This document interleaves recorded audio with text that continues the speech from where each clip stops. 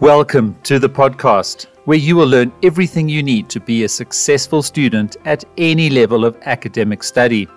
Listen each week as I interview experts, leaders, and students.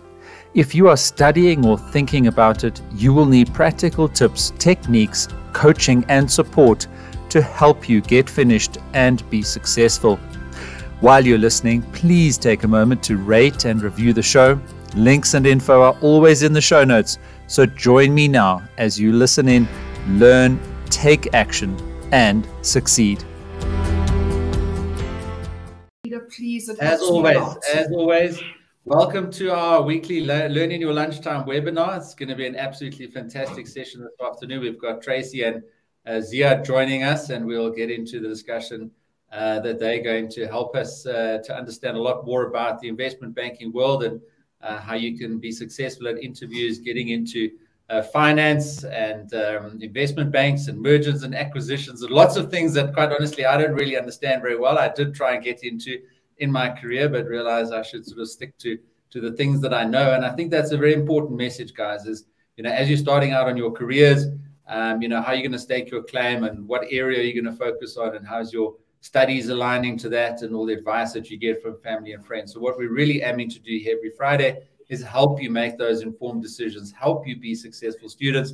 That's what we're all about here at the Student Success Coach.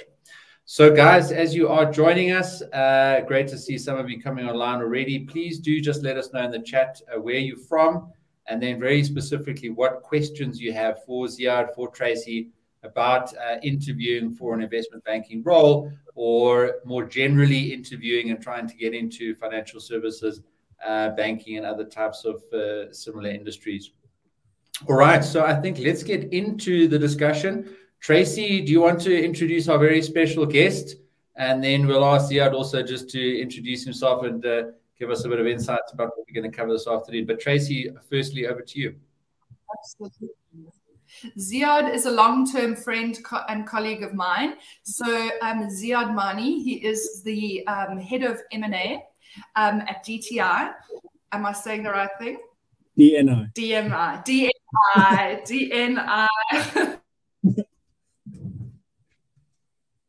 So we're going to talk about how to professional and get right? So that's the start of the first lesson. So in any case, what we want to do today is Ziad was actually working with me at Rand Merchant Bank. Peter, you're at First Rand. And Ziad was the first ever first ever bursar. In fact, RMB didn't do bursaries until they met Ziad and decided then to bursar him from first year of his studies. And then he went on to become a senior transactor at RMB in the leveraged finance team, and did so well, and has now subsequently moved into this really senior position. Together, we used to interview a lot. So I've taken him around. He's joined me around the country at the different universities, on campuses, and so on. So he's a great guest to have. So why Peter and I were thinking it's really good to do this, because up until now we have talked about sort of more generic advice. So we'll say this is how you should deal with your application, or this is what you could do with your CV, or this is how you network. But then Peter and I realized that there's a real gap in terms of specifics. So we will get somebody come to me for interview prep, and Pete, I do see that the line's cutting. I'm hoping it's not on my side. Ziad and I in Cape Town. It's a little slower here. So what we realize there's a gap is when people are applying for jobs and getting ready for interviews, it's all very well to know the generic interview prep and so on. But because both of us have worked in investment banking, we thought, let's run a series. Well, specifically, Pete, you and I thought, let's run a series that is specific to different jobs in different industries. And that's where Ziad made sense to join us, because the human resources person in the interviews is going to have a good idea for the industry, but they haven't studied finance or quants or math or whatever else it is. So they will often mostly have somebody from within the business then for the interviews. So this is where Ziad and I would tag team. I would ask generic, well, not so generic. I think my questions were pretty good, but I would ask more about the individual, their aspirations, see if the job is right for them. And then Ziad would drill down a little bit on the technical stuff. And in fact, we also had some really nice feedback from somebody else who's a senior transactor, Sam Feinstein. So we've got some input, even though he wasn't able to join us. Fantastic. Well, I mean, Ziad, maybe Ziad, over to you just to introduce yourself. It might be I hope it's not my Wi-Fi that's hanging. And in the interim, I'll just say that it's really useful for us to see who is on the call. So, yeah, we've got a Master of Law student at the University of Pretoria in banking law. We've got people from Limpopo, people from Johannesburg. We've got a mix here. So a couple of questions coming through as well.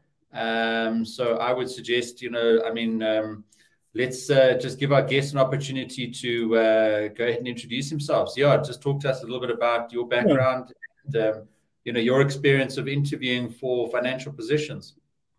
Sure. So I think Tracey and I go back about 12, 13 years. I was at UCT where I studied. Very fortunate to have got an RMB bursary during that time period. Made life a lot easier for me from a financial perspective. I then went on various internships, some to RMB, others to various other financial institutions like JP Morgan and Standard Bank. I then joined RMB in 2013 and I stayed there till 2019. So it was a good 7 years in the investment banking space. I started out in corporate finance within RMB. Then I moved into leverage finance. And those divisions were both on the investment banking side, largely around debt financing.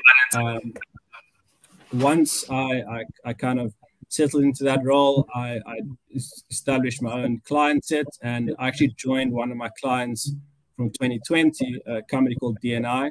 They offered me a very lucrative role where I was able to effectively take the reins in terms of mergers and acquisitions and what they were doing strategically. I had a great relationship with the CEO, and to a large extent, we've worked together now for 4 years, 2 of which in the same company, 2 years previously whilst I was at RMB, effectively providing facilities to them. So that's really my background, very much finance-based, and I've effectively been in the working place for now 9, 10 years. Fantastic, Ziad. Thank you very much. I think let's just get into a couple of the questions here. So the first one from Tabang. Do you need a financial background, i.e. a commerce degree, to be able to join and be successful in investment banking? I'll take that. So I did have a finance background, but many of my colleagues did not. So I think really what you need to be successful in investment banking is a good grasp of numbers and ultimately being something of a people's person, being able to manage different people, whether that be your clients or people within the bank itself. For instance, your lawyers, your credit analysts, various other people who help on deals. They include, for instance, deal specialists.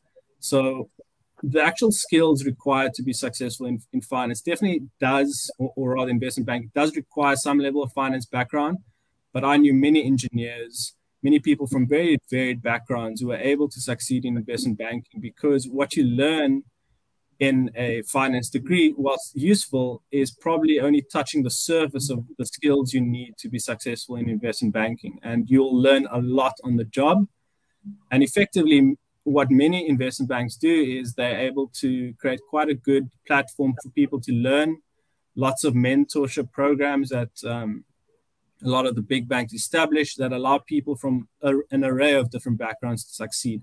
I would say that certainly for front office finance roles, a good understanding of accounting and finance does become necessary. So what a lot of people also do is take certain studies to add to their skill set. And one that I did was called the CFA. So that did help, certainly. But I wouldn't say it's an absolute prerequisite. It does help, though. If I could jump in there, so if I think about throughout the time that I was at RMB over 10 years, I would say that the majority of the graduates we hired were from a finance, maybe ACT-SCI, math or finance background. But engineering is a great entry because of the maths. And then, I mean, there were other people as well. We hired quite a few people from investment management, less so into the grad program from accounting, because they would, if they were going to if they wanted to be front office transactors, they would tend to maybe do articles with the first rank group. But what I always said is, if your background is non-relevant or not as relevant, I definitely recommend the CFA. You've got to find some sort of bridge between what you've studied and what they're going to need you to do as a grad. So when you join the firm, they're not going to say, oh, shame, he's only done engineering. They're going to want you to be able to model straight away. Otherwise, they're going to take somebody else who can. So a CFA and an advanced modeling sort of course, even if you do a little bit of trading on the side, dummy trading or so, and just to get, that's more than enough as a bridge into banking. And I love that question for you, Ziad. Is the CFA course difficult? Voila, off you go. So. I would definitely say it's challenging, but it's no more challenging than a university degree in finance. And one of the benefits of doing the CFA is you can do it part-time. It just means you have to be particularly good at time management, because I think the course syllabus requires a lengthy amount of time to study. So the recommended time for CFA level 1 is, I think, offhand, probably about 300 hours, which is long. I mean, you're going to need to be studying 3 to 6 months in advance of your actual exam.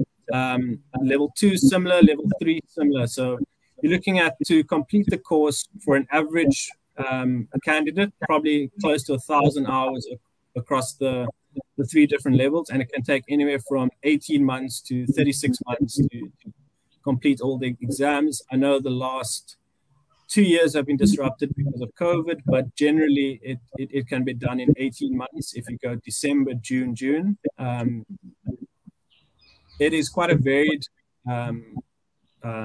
syllabus. So you've got accounting, you've got alternative investments, you've got corporate finance. So there is a lot of different skills you need to learn, but the benefit of that is that it effectively gives you a lot of skills that then allow you to take on a multiple array of roles within an investment bank. So investment banking covers quite a few areas. I worked in one such or 2 areas in investment banking, but they're probably close to 20 different niche divisions within investment banking as well. So yeah, I would say it's very challenging. The most challenging part is the time commitment that you effectively need to effectively accommodate. Whether you're working or studying or even unemployed, it's still a massive undertaking to do the CFA. And the question there on the screen, Ziad, just about the recommendation from a relevant firm. Sorry, say that again? The question there on the screen, just whether you need to be employed by a relevant firm to get fully qualified. Yeah. So to actually put the CFA behind your name, you do need to have worked 4 years within what they call relevant firm. And a relevant firm is not a hard thing to justify. It could be auditing, it could be actual asset management, it could be investment banking. Generally, they don't scrutinize whether it's relevant. The challenging part, and I say that in inverted commas, is that you need 4 people to then, who already CFA qualified, to then confirm that you are effectively have the skills for it. But generally, you should have some friends who you can call up and would recommend you. There's quite a strong CFA network within South Africa, and many more people are doing it these days. So the kind of 2 key criteria: 4 years at a relevant firm, 4 people to recommend or effectively justify that you have met the criteria. Okay. And I want to jump in. You can see I want to jump in there because when we say CFA, guys, you guys are students. We're not expecting you to be, you can't be CFA 3. You can't be CFA charter holders. Why we like the CFA 1 is because it is that bridge. It covers a vast, like Ziad said, a vast number of areas. Even just reading the notes, you're going to get a deeper understanding for your interviews, let alone doing CFA 1. You can do 2 and 3 later if it's necessary. Now, what the other thing I would say is, if you're say penultimate year of study, try the CFA then. Don't leave it to July of your final year of study when you have to find a job for the following year and you've got to do CFA and you've got to do your exams. It's just, then I would rather leave it until you start work. The other thing is, a lot of companies will sponsor the CFA, but be cautious about starting on a grad program where you're trying to prove yourself and get settled in, and you expect it to work really hard, and then you doing CFA 1 at the same time. Right, Ziad? No, I think the time challenge is the hardest thing, because once you're working, let's call it, and different people work different lengths of time in investment bank, but it can be anywhere from 8 to 16 hours a day, if not more.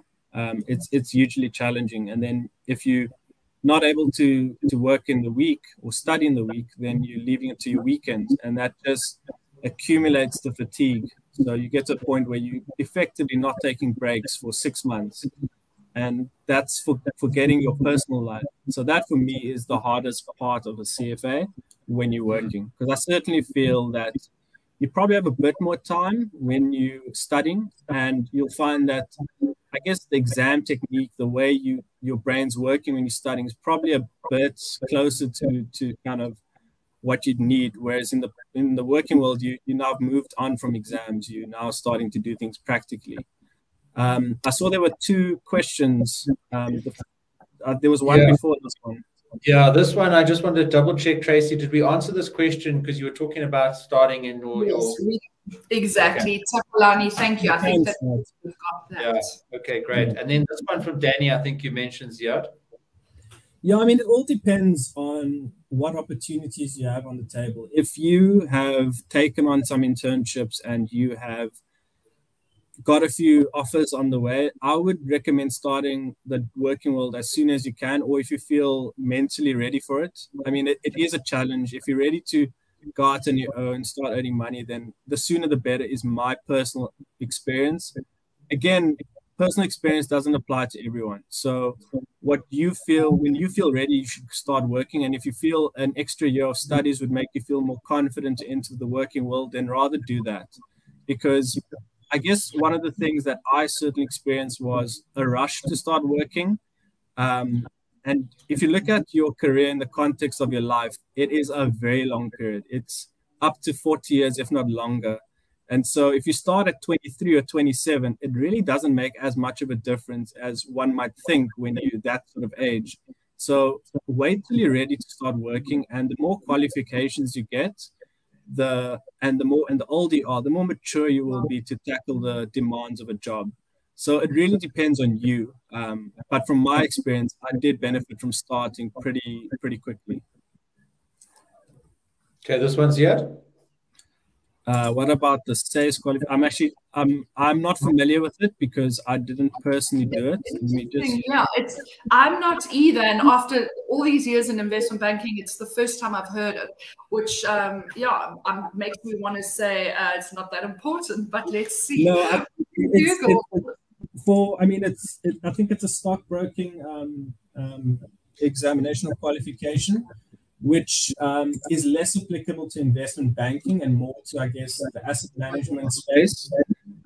But again, one thing I would say about the finance world in general is that a lot of the skills you learn are transferable. So, for instance, understanding how to value a company can be applicable to equity research management. It can be applicable to portfolio management. It can be applicable to investment banking. So, in my mind, it could be of value, but it's not that recognized, as Tracey said, in respect of investment banking specifically. But if you were to go into asset management or something else, it certainly could be very valuable. And then the skills you learn, I always feel that anything you study can be of value in some form, maybe just a little less so than, I guess, some others.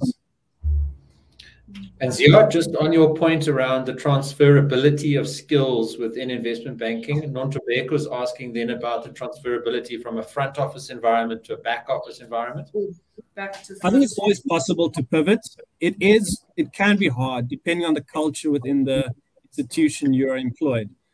There are sometimes stigmas around if you get pigeonholed into a particular role, if someone thinks you're a back office person, and it could be linked to somewhat archaic views around the types of characteristics you need to be front office. And some of those traditional characteristics could be things like you need to be quite an outgoing person because you're managing clients, or you need to be quite, I guess, quite a lot of conviction in terms of the way you articulate yourself. Those, if you get pigeonholed into back office person because they regard you as, and I'm going to use very generic terms, they regard you as a bit more soft-spoken, a bit more introverted, then that can be a challenge within a firm. However, I always feel like it is absolutely possible to transition from back office to front office. It just requires work, and that work needs to be made within the organization itself. To get a sponsor to say, and when I talk about a sponsor, I mean someone senior in a potentially front office role, to start seeing your skills and seeing how you would be able to transfer. So effectively being proactive and going to someone and demonstrating your confidence, your ability to effectively pursue what you want, which is then in that instance a front office role. Those skills already demonstrate to someone that you've got that hunger and that desire to get into a front office role. And then you can speak to your qualifications, and often a back office person has the same qualifications as the first front office person. It comes down to sometimes luck, sometimes opportunity, sometimes effectively just a bad interview. Sometimes people can have a bad interview. I have one example where a clearly talented person just had a bad interview, and we ended up not hiring him, but then hiring him the following year when he came back with a resoundingly positive interview. Really, sometimes it's about luck. So I would say anything is possible if you have the mentality and desire to get what you want. This question here, Ziad? I was okay, going to say, so let's focus on the kinds of questions that you could be expected to answer in an interview at a bank, or maybe even an asset manager. So we'll talk about the prep that you need to do for the kinds of questions, and then Ziad will also give you a feeling for the answers. Okay. So should I kick off with this question? Yeah, absolutely. Sure. So this is very, very wide. It depends on what sort of role you're interviewing for and which divisions within the investment bank. I think early on I alluded to the fact that there are a wide range of different roles within an investment bank. But just to kind of speak quite generally about the concepts that I think apply across pretty much all divisions. So what guys like to see is you having an ability to understand how a business is structured and valued. So what you do in the investment bank is often linked to companies. Sometimes it's projects. For instance, we've got infrastructure divisions that look at specific projects. It could be mines, it could be renewable energy. But generally, and I'm speaking very loosely here, it's about analyzing companies. And companies can be analyzed in a multiple way of things. A startup company is valued very differently to a mature company, as an example. So when you're looking at valuation, there are many different concepts.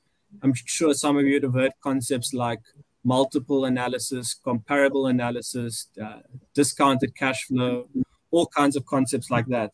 And what that really speaks to is an understanding of how someone derives or sees value within a company. The most common one is to kind of look at a company's profitability, effectively analyze what cash flow they can generate on a sustainable basis, and then doing a rough projection of how that might play out over a 5 to 10 year period, and then discounting those cash flows to the present.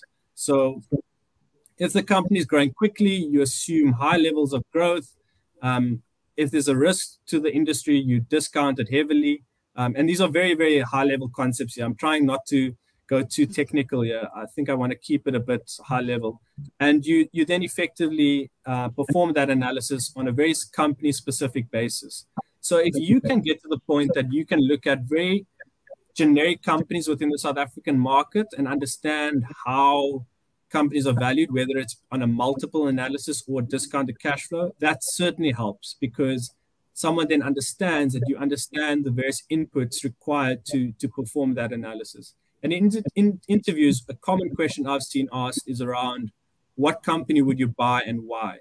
And then it's not necessarily just a question around the company's attributes. For instance, you might say, in respect of ShopRite, it's a good retailer operating in kind of a specific market where it's got great market share and it's got a great brand. That speaks to the quality of the company. You can say that it's got limited risk because it's already established itself in most strategic locations around South Africa. The second question comes down to, how is ShopRite valued on the stock exchange? What is its current price relative to its earnings? So it's not just about whether a company is a good company or a bad company. It's also about how it's valued relative to the market perception. And one thing I can say is that that question has no perfect answer. If it did have a perfect answer, you would ultimately, everyone in the market would be buying that company, and it would probably then no longer be fairly valued or no longer be accurately valued. So effectively what I'm saying is understanding valuation, and that can be from your studies or from doing reading online, is a very important concept. I'm sorry to butt in. What we find a lot is when we interview, people will say to them, okay, if you've got this amount of money, what would you buy? And or would you invest in a ShopRite, or maybe even an unlisted where there isn't a share price? So there's no right or wrong answer. What people want to see is what you're taking into consideration and how you're drawing from multiple different sources, comparable company, all of that, to bring forward a well thought out opinion, not to say yes or no. Yeah. Really what people want to see is your thought processes and everything you've considered. So, a company's competitive positioning, its management team, there's so many different elements that one can consider when analyzing a company. So really what it comes down to is your thought processes and the types of things you consider. And if you're considering these questions, you might not have the answer per se, but in an investment bank environment, you'll be able to spend time to do the research. You'll be able to leverage off colleagues. And so long as you're asking the right questions, you can ultimately come very close to the right answer. Absolutely. Just let's talk about tools, guys. I see a couple of questions talking about, software and, obviously modeling now with different software and different programming languages, etc. So there's a question here from Ashley, and then there was another one about Microsoft Excel, PowerPoint, Python, C++. So just your experience, Yard, around the tools and the importance of competency in tools. So we in the leveraged finance space, and I can't speak for every division within investment banking, but we use almost exclusively Excel. So a good understanding of how to use Excel is absolutely key. And if I hate to sound arrogant, but being good at Excel, starting out in the investment bank, definitely was a competitive advantage for me personally. I had gone on various internships and learned some nifty tricks from various people that effectively set me apart at that point in time. Quickly, it changes. So I certainly feel like if you are able to go on various courses to learn about Excel, because small changes can have a massive change in terms of your efficiency in the job. So there were various concepts that I learned about that made my ability to model a business or do any financial modeling a lot quicker. So learning shortcut keys on your keyboard, or learning how to effectively create matrix integrity where you could drag across cells to ensure that each different tab was consistent, and setting out your work neatly, knowing what is an input, what is an output, and what was something that needed to be hard-coded.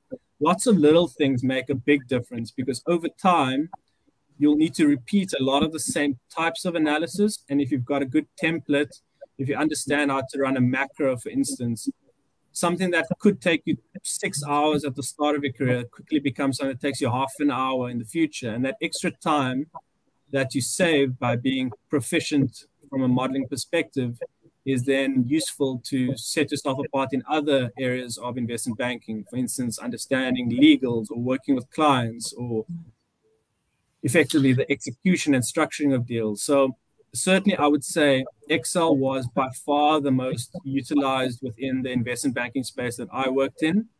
But general coding skills and understanding various different platforms is certainly valuable, and it can be valuable for other areas of the bank. Yes. I'm unfortunately not able to speak to that, though.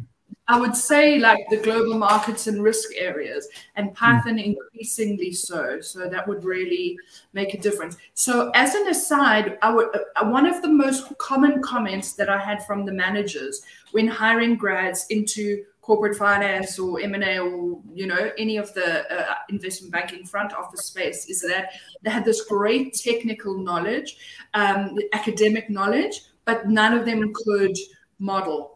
And so they used to say that was a real bone of contention for them.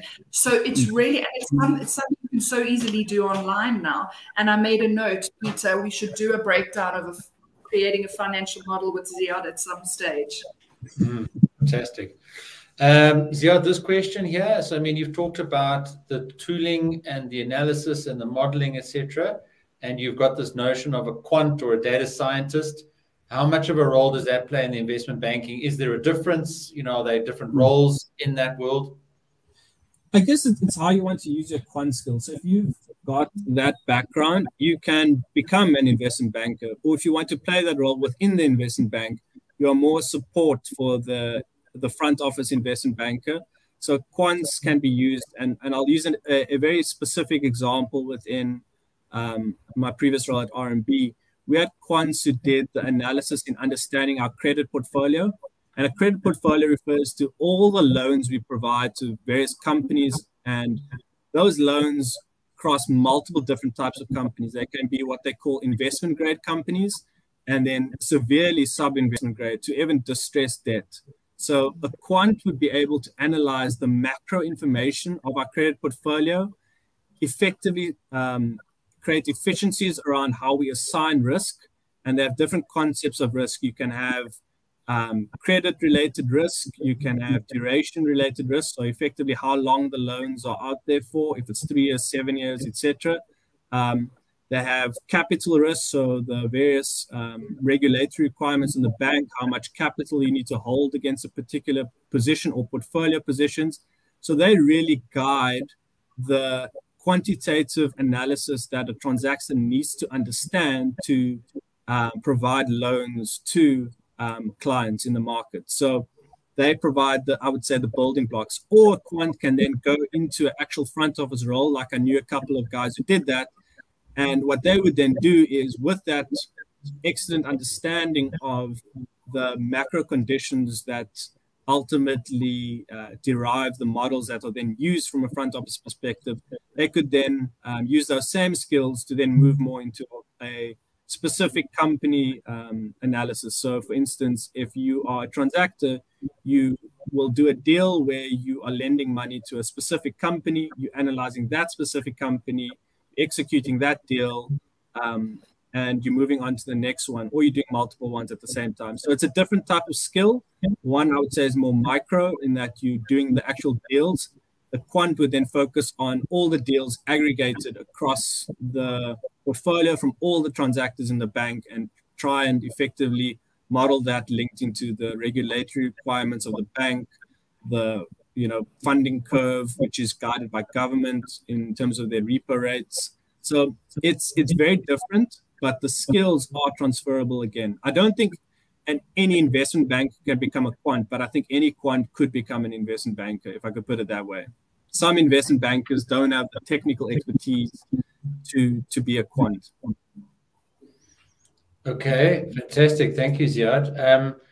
Just this question from Matthew, transitioning from the Big Four. So I presume he means the Big Four accounting firms. And then was another question about management consulting and investment banking. So, I spent 10 years in management consulting, and I did also try and get into investment banking, and I couldn't make the transition.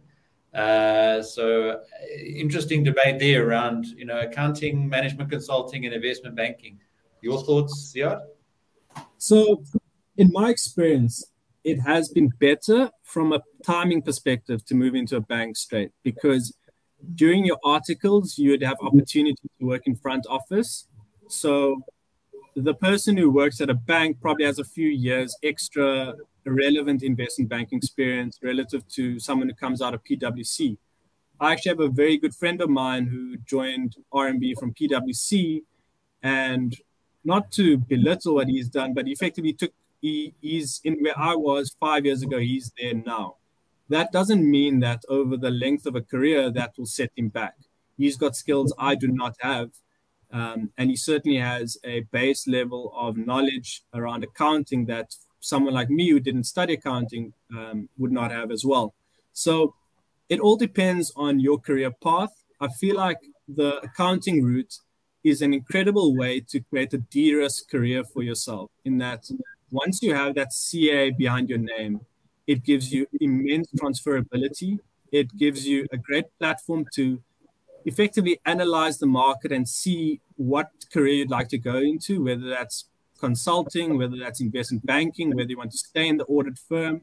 You've really got a lot more options. Whereas someone like me who went straight into banking at a relatively young age, my transferability is not as great. I could not go into accounting. I can't go back, or unless I really wanted to take a few steps back, inverted commas, I couldn't really go back into an audit firm.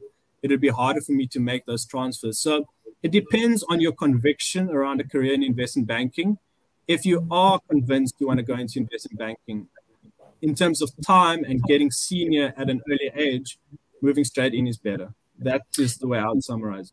I actually was smiling when you were talking, Ziad, because that was your own personal journey, and I'll never forget it, because you were also considering going the CA route, and I talked you out of it for that reason. I think he wanted to be a transactor. He could have done it. He didn't need the the CA to do it. However, to answer the previous question, the transaction from a big four as a CA, or without the CA, whether you've just done business science finance with accounting, is a natural feeder into banking. So, and especially if you can do, so Big Four, but especially for those who haven't yet chosen articles, if you could do a top articles in a bank. But even so, the skills from as being a CA are incredibly transferable. The other thing is, I've noticed a lot of people may graduate and then decide to go into management consulting for a year or two and then transition into corporate finance. Less so that people come to investment banking and then go into management consulting. But they are very, very aligned and interchangeable skills-wise. I'll just add one more thing before I move on to the next question. There is quite a bit of competition coming from a Big Four audit firm into an investment bank. I feel like there's a bit of a gap in the market for guys applying straight out of varsity, and there are a lot of chartered accountants. So sometimes it can create inadvertently more competition for the role, even though theoretically you should be a bit more senior joining from an audit firm. It's just a numbers game. A lot of people these days are getting that CA qualification, and a lot of them are applying to be in an investment bank. Agree. Okay, next one. What questions to be asked? What are questions that will be asked by the employer when applying for? So let's break it up. So people have watched our Udemy course, I'm sure, which talks about investment banking, which talks about interview questions. So that would be typical questions that you'll be asked by an employer. So let's use Ziad being here as an opportunity to say, give us maybe 3 questions, Ziad, 3 typical investment banking analyst questions that you would ask someone in an interview. Yeah, so generally, in my personal sort of career, I generally steered away from asking people highly technical questions. And the reason was, you can always learn the technical skills, whereas seeing someone's character and understanding their drive and commitment to a career in investment banking was for me a bigger focus. But if I may, I'll just ask, kind of mention some of the typical technical questions that came up. Usually what guys ask is, and Tracey, you mentioned a bit earlier, is what stock would you buy or what would you invest in if you had a certain amount of money? And although investment banking typically doesn't require you to invest a client's money, in fact, you are the one theoretically investing in other companies, what that question does is it effectively gives someone an ability to answer the question around where they see value. And value can be, and again, I alluded to this earlier, around a company's market positioning. It can be around their price. It can be around their future trajectory. Really what people want to see is how would you analyze an asset? And that asset could be not a company. It could be cryptocurrency. It could be an unlisted asset. It could be art. If you have a compelling answer to where you see value, that really speaks to your, I guess, ability to assess something and the way your mind works. And those questions are very relevant in the investment banking world, because in that front office role, you'll often be asked to analyze whether a deal should or shouldn't happen. Sometimes you assess a deal and your ability or you kind of, I guess, incentivized to try and do a deal, but you need to be objective and say, actually, this deal is not a good one for the bank. And you need to then say no to that deal. And so assessing assets is a critical question that comes up very often. Another question. Ziad, how would you test that with a candidate? Their valuation, or for example, could you say if you had $1 million, what would you invest in? Exactly. So you'd ask it like that, and you'd keep it quite vague, because it gives the candidate the opportunity to really explore the way their mind works. So see what they answer and where they try to go around valuation, and I guess analyzing an asset. So I guess keeping it vague means that the candidate has a lot of scope to decide how they want to approach the question. And so if you're looking at this from a candidate's perspective, you need to understand, you know, if you had some money, what would you do with it? Let's say you had some spare money. And I know as a student, you probably don't, but let's assume that you had a bit of spare money. What would you do with it? I mean, you could just leave it in the bank, but that's not a great answer then.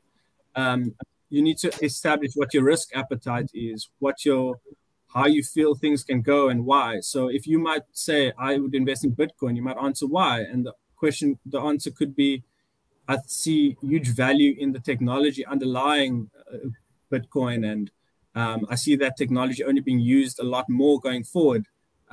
So that ideology is then also applicable to investment banking. It might mean that you look at a company that's a more startup in nature and say, you know what, as a bank, it's not traditional credit 101, but I would invest in this company because the structural tailwinds for it are amazing. It is likely to grow. It's taking over market share, etc. So it's just a general point around how someone's mind works and in terms of asking the question. So I like that question, but I know over the years, something we often asked was, if you won the lottery and you had 10 million, what would you do with it? And it was so interesting to see how some people would say, I'd like to buy a school, I'd like to do, and then, the bankers like Ziad would say, no, you invest it, leverage that, and then you buy 10 schools, so it's really just to put that through. It's, as Ziad was saying earlier, there's no right or wrong. It's to kind of see what your mindset is that they're interested in. Yeah. And I mean, other technical questions could be quite specific around understanding how are companies funded, or how would you fund a company? So you need to then analyze the capital structure of a company, for instance, debt, equity, existing profits. So understanding capital structure is something people underestimate, but it's exceptionally relevant for investment banking and specifically front office investment banking. Debt is an incredibly seemingly boring topic, but it's actually got so many layers to it. There are many different ways money can be provided, whether it's typical senior debt loans, mezzanine loans, preference share funding, and then equity can be funded in many different ways. You can have, again, preferential shares or hybrid instruments or straight equity. So those are some of the other technical questions that guys like to get into. If people understand capital structure, it shows a deeper understanding of business and also how businesses are funded, which is particularly relevant to investment banking. But I also want to quickly answer the last question around what would I invest in? Something I always say at the start of that question is, what is the risk appetite of the investor? So it's something that people forget to effectively cover, because your investment strategy is entirely linked to your risk appetite. If you're a 60-year-old pensioner, your risk appetite is low because you want to be able to get a cash yield very shortly. If you're 23 years old and you've got 40 years to your retirement, you probably want to incorporate some highly risky investments in your investment strategy that can give you that true upside. Because in theory, even if some of them go wrong, you've still got time to make it up. So answering the risk appetite of your investment strategy is, I think, the first point that people need to cover. And then secondly, you need to debate how much do you already have available to you? Is this money critical? Can you lose it or can't you? And then lastly, it's around actually what you're now allocating it into. You can choose one asset or you can choose multiple assets. I generally would go for multiple different assets. So if it's R1 million, maybe you go and you're 30-year-old, you go 70% I'll deploy into the stock market and I'll go and invest in particular regions. So as a South African investor, you might be inclined to put it in the JSE, but the JSE is a tiny component of the global economy. Why not invest into a global index? And maybe you specifically focus on regions that you think are undervalued. For instance, China has recently taken a big knock. Maybe China's a more undervalued region relative to the US. Personally, I would say so. The US seems hugely overvalued, but I've been saying that for 4 years. So what I generally do is to say, invest in the global economy. There are various ETFs that give exposure to that, for instance, Vanguard and the like. You can also, I would also invest into some level of fixed income, even though interest rates are low. What is an amazing study that came out of my CFA was that what sets apart good investors is often not the assets they pick, but also, not the specific assets they pick within a portfolio. So it's not necessarily picking Amazon versus Google. It's about picking equities for 70% versus picking fixed income for 70%. It's around what asset classes broadly you invest in. And asset classes include fixed income, equities, property, now alternative investments like cryptocurrency. So it really is diverse. So just to kind of close the loop, I don't want to ramble on and on. I also do need to go. Yes, you do. Ziad has a client meeting. Sorry about that. But just to close the loop, I would generally just, because I'm quite low risk, I would generally go for a diversified portfolio of equities with a fairly global theme to it, a small amount of fixed income, and then I would go for some cryptocurrencies to take advantage of the structural market tailwind behind cryptocurrencies. Okay. So maybe 70, 20, 10. Okay, we're going to let you go. I mean, you've got important stuff to do. But just okay. You want to explain more, or I?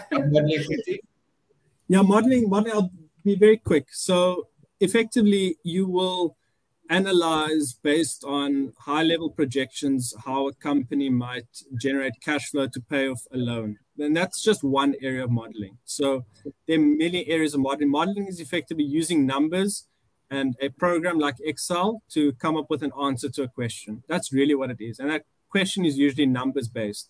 So you use certain inputs, you then create certain outputs, and you see what the answer is. That's just in a nutshell. I'll give a simple example. If a company generates 100 million in revenue per month, on average is generating 20% profit margins, and on average is growing 5% a year, does that mean it could pay off a loan of 200 million? So if I had to ask you that question in words, you wouldn't have an answer. But if you modeled it through an Excel spreadsheet, you use that kind of model, you go 100 times 20% is 20 million, growing at 5%, the next year is 22.5. I've only generated 42.5 million of cash flow, but my loan's 200 million. Already seeing it's probably going to be quite tough for me to pay that loan back. But the model will get you to that answer a lot quicker, a lot more efficiently, and you could have multiple different variables that effectively, contribute to that analysis. Thank you. Ziad, we'll let you go. I see you need to go. Thanks, everyone. Thanks for joining us, Ziad. Thank you, Ziad. Appreciate your time. Okay. All right. So, let's just see if we can pick up on a couple of these other questions. Okay. Between you and I, let's see if we can do it. Yeah, absolutely. So Danny asked earlier, but he says he applied to do insurance and risk management for his honors, in need of suggestions of what position to apply for. Thoughts on so I think Danny was doing finance, if I can remember correctly from his previous comment. Yes. So just to check, if you've applied to do an honors, you're talking about, Danny, I'm assuming, positions to apply for thereafter.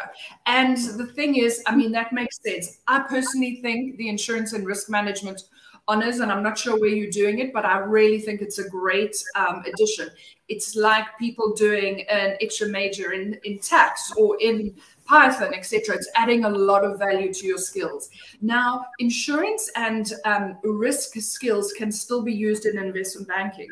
Absolutely so. There's a risk space. There are quantitative spaces within the bank. So I don't think it's easy for a student to know exactly where they're going to apply. And that's where, if you can possibly, during your final year, your honors year, do an internship or some job shadowing or so on, you're going to get a better feel for where your skills and interests can fit into an organization. And I know it's hard. It's really hard. There aren't a lot of companies that do winter schools, etc. But if you do, say, for example, you had to find an alumni from your course who works at a bank or an insurance company or an asset manager, and they're as a grad currently, and you say, could I come shadow you for a day? The best way to know where you're going to fit is by experiencing it. I did a presentation earlier today where the Investec team was saying that they had an actuary who they had bursted and they really wanted him to join the Investec team. But he had this amazing job at Discovery, this offer where he could be an actuary and use, and they released him because they knew it would be, the ideal role. You're not expected to know. Have conversations, try and do some job shadowing. And also during that honors year, you're going to find out so much more that's going to help you to make the decision. Great, Tracey. Thank you. Appreciate that, man. There was a question here about how much finance theory should one know to be an investment banker? I think it's a combination. So when we say finance theory, let's talk about, have you studied it or not? So when it comes to have you studied it, you do want to know what the technicalities involve. So you do want to know, as a deal maker, I will need to value a company. If I'm going to be in corporate finance and I need to advise someone, I need to be able to, how would I know, what do I use in my valuation in order to be able to advise them? So absolutely, you need the high level understanding of things like the tools you use to value a company, etc. But you can get other very relevant skills through doing things like Udemy courses. And by, I often say, and this was something that the CEO of R&B told the students one year, and it's always stuck in my mind. He said, if you want to get into investment banking, you need to have a share portfolio. And as a student, you can't always, I mean, you can barely afford, but you can use again, I'm calling it dummy trading. Even on my screen now, I've got Easy Equities, Investopedia, Be a Banker, Financial Times. They're all tabs on my computer. And I'm an HR, I have an HR background, but they're my tabs. There's so much other stuff and information that you can read up on. So Mr. Formby said, if you want to be a banker, the best thing you can do is create a share portfolio, albeit virtual, but it gives you reason to look at the markets every day. So, and then you're seeing, okay, well, this fluctuation has happened. So where did the impact come from? How did this, I mean, you guys may or may not know what happened in China recently, but Ziad said suddenly now they're undervalued, but they're going to be a leader quickly. What do you invest there? So invest in there. So yes, I think you need the fundamentals, I mean, categorically, but I do think you can gain finance understanding and knowledge and ability by involving yourself in just what's going on in the world, perhaps a CFA, etc. And lots of reading. Yeah, and I think just to add on to that previous question about the finance theory, and I mean, let me pick up this question from Zah about investment banking and management consulting. We did touch on this earlier with Ziad, but I was in management consulting for 10 years, and then I tried to get into investment banking, and I think the simple reason I couldn't make the transition was that I didn't have that financial background. I didn't have that grasp of financial numbers. I mean, I did engineering, so I was decent with maths, but I hadn't applied maths to the financial structures and ways that we understand companies and investing and financial instruments, etc. So if I had maybe done a CFA combined with 10 years of management consulting, and I can distinctly remember going for the interview and being asked exactly like we've spoken about today. He gave me 2 examples. He said, okay, here's a company and there's a company, and this is their numbers. He said, okay, there's $1 million in each. Which one would you pick and why? And, there's 10 minutes off you go type of thing. And, and I tell that story. I tell that story in our interviews course about how it obviously went very badly. And it was good for my career because it meant that financial careers wasn't an option for me. So, I'd rather stick to more the qualitative management consulting, managerial leadership sort of type of roles and positions, for the future. Although, Pete, I mean, I think you'd be an amazing deal maker. You've kind of got the whole, but anyway, they clearly didn't see that, and look at you now. Thanks, Tracey. Tracey, I think we'll wrap it up now. So Radia says, can we leave this video on YouTube afterwards? Yes, it will be at exactly the same link that you used to get here. So it'll always be available on the YouTube channel. And I'd really like you guys just to hit the subscribe button below. I have sent the link out, and it'll be really great if you can get us to 4,500 subscribers on our Student Success Coach YouTube channel. Tracey and other people like Natasha play a massive role in helping to promote and drive.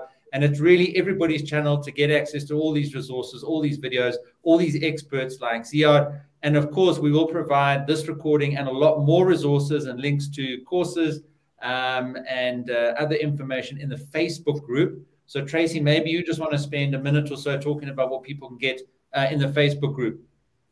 Do you know what I love about that is, and I was joking with some bursary students I was speaking to today, I know Facebook is not used exponentially with the younger generation, but what I love about the Student Success Coach Facebook group is that people can post questions and have live interaction with professionals. So it's not only students that are part of it.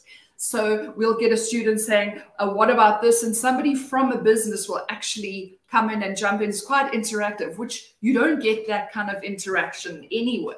So it's really good from that perspective. It's also good at staying on top of what Friday chats are about. It's always got links, and it also gives you It gives you sort of free access every now and again. We can grant free access to our Udemy courses. So it's like a one-stop shop. Yeah. And Tracey, we'll put the links and everything in the Facebook group later. And then next week, Tracey, we've got Chris Warfook joining us. So once again, a 3-way webinar. And we'll be talking about interviewing for technical positions. So I did also put the link to that course, which is available for free today, into the chat. Well aware that, I mean, people joining today are more focused on the financial industry. But if you have friends or colleagues that are trying to get into technical roles, let's not forget that Amazon AWS is hiring thousands and thousands of technical people in South Africa, and then over 50,000 engineers around the world.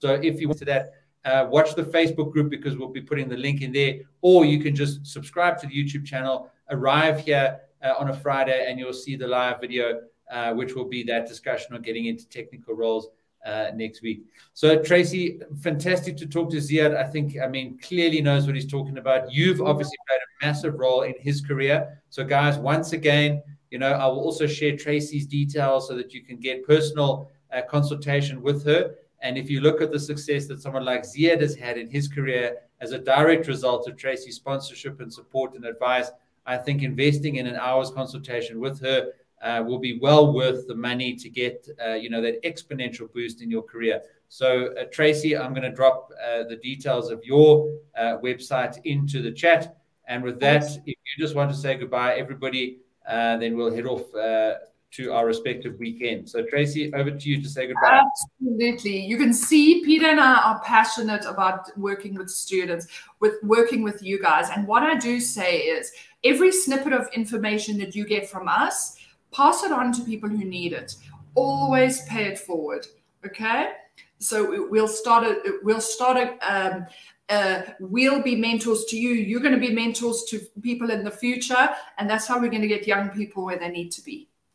Yeah, we're all about contributing to your journey as a successful student. And in turn, the more successful students we have in our country, the better it'll be for everybody. So with that, guys, thank you very much. Cheers to you as well. Thanks, Tracey. Thanks, everyone. Ciao.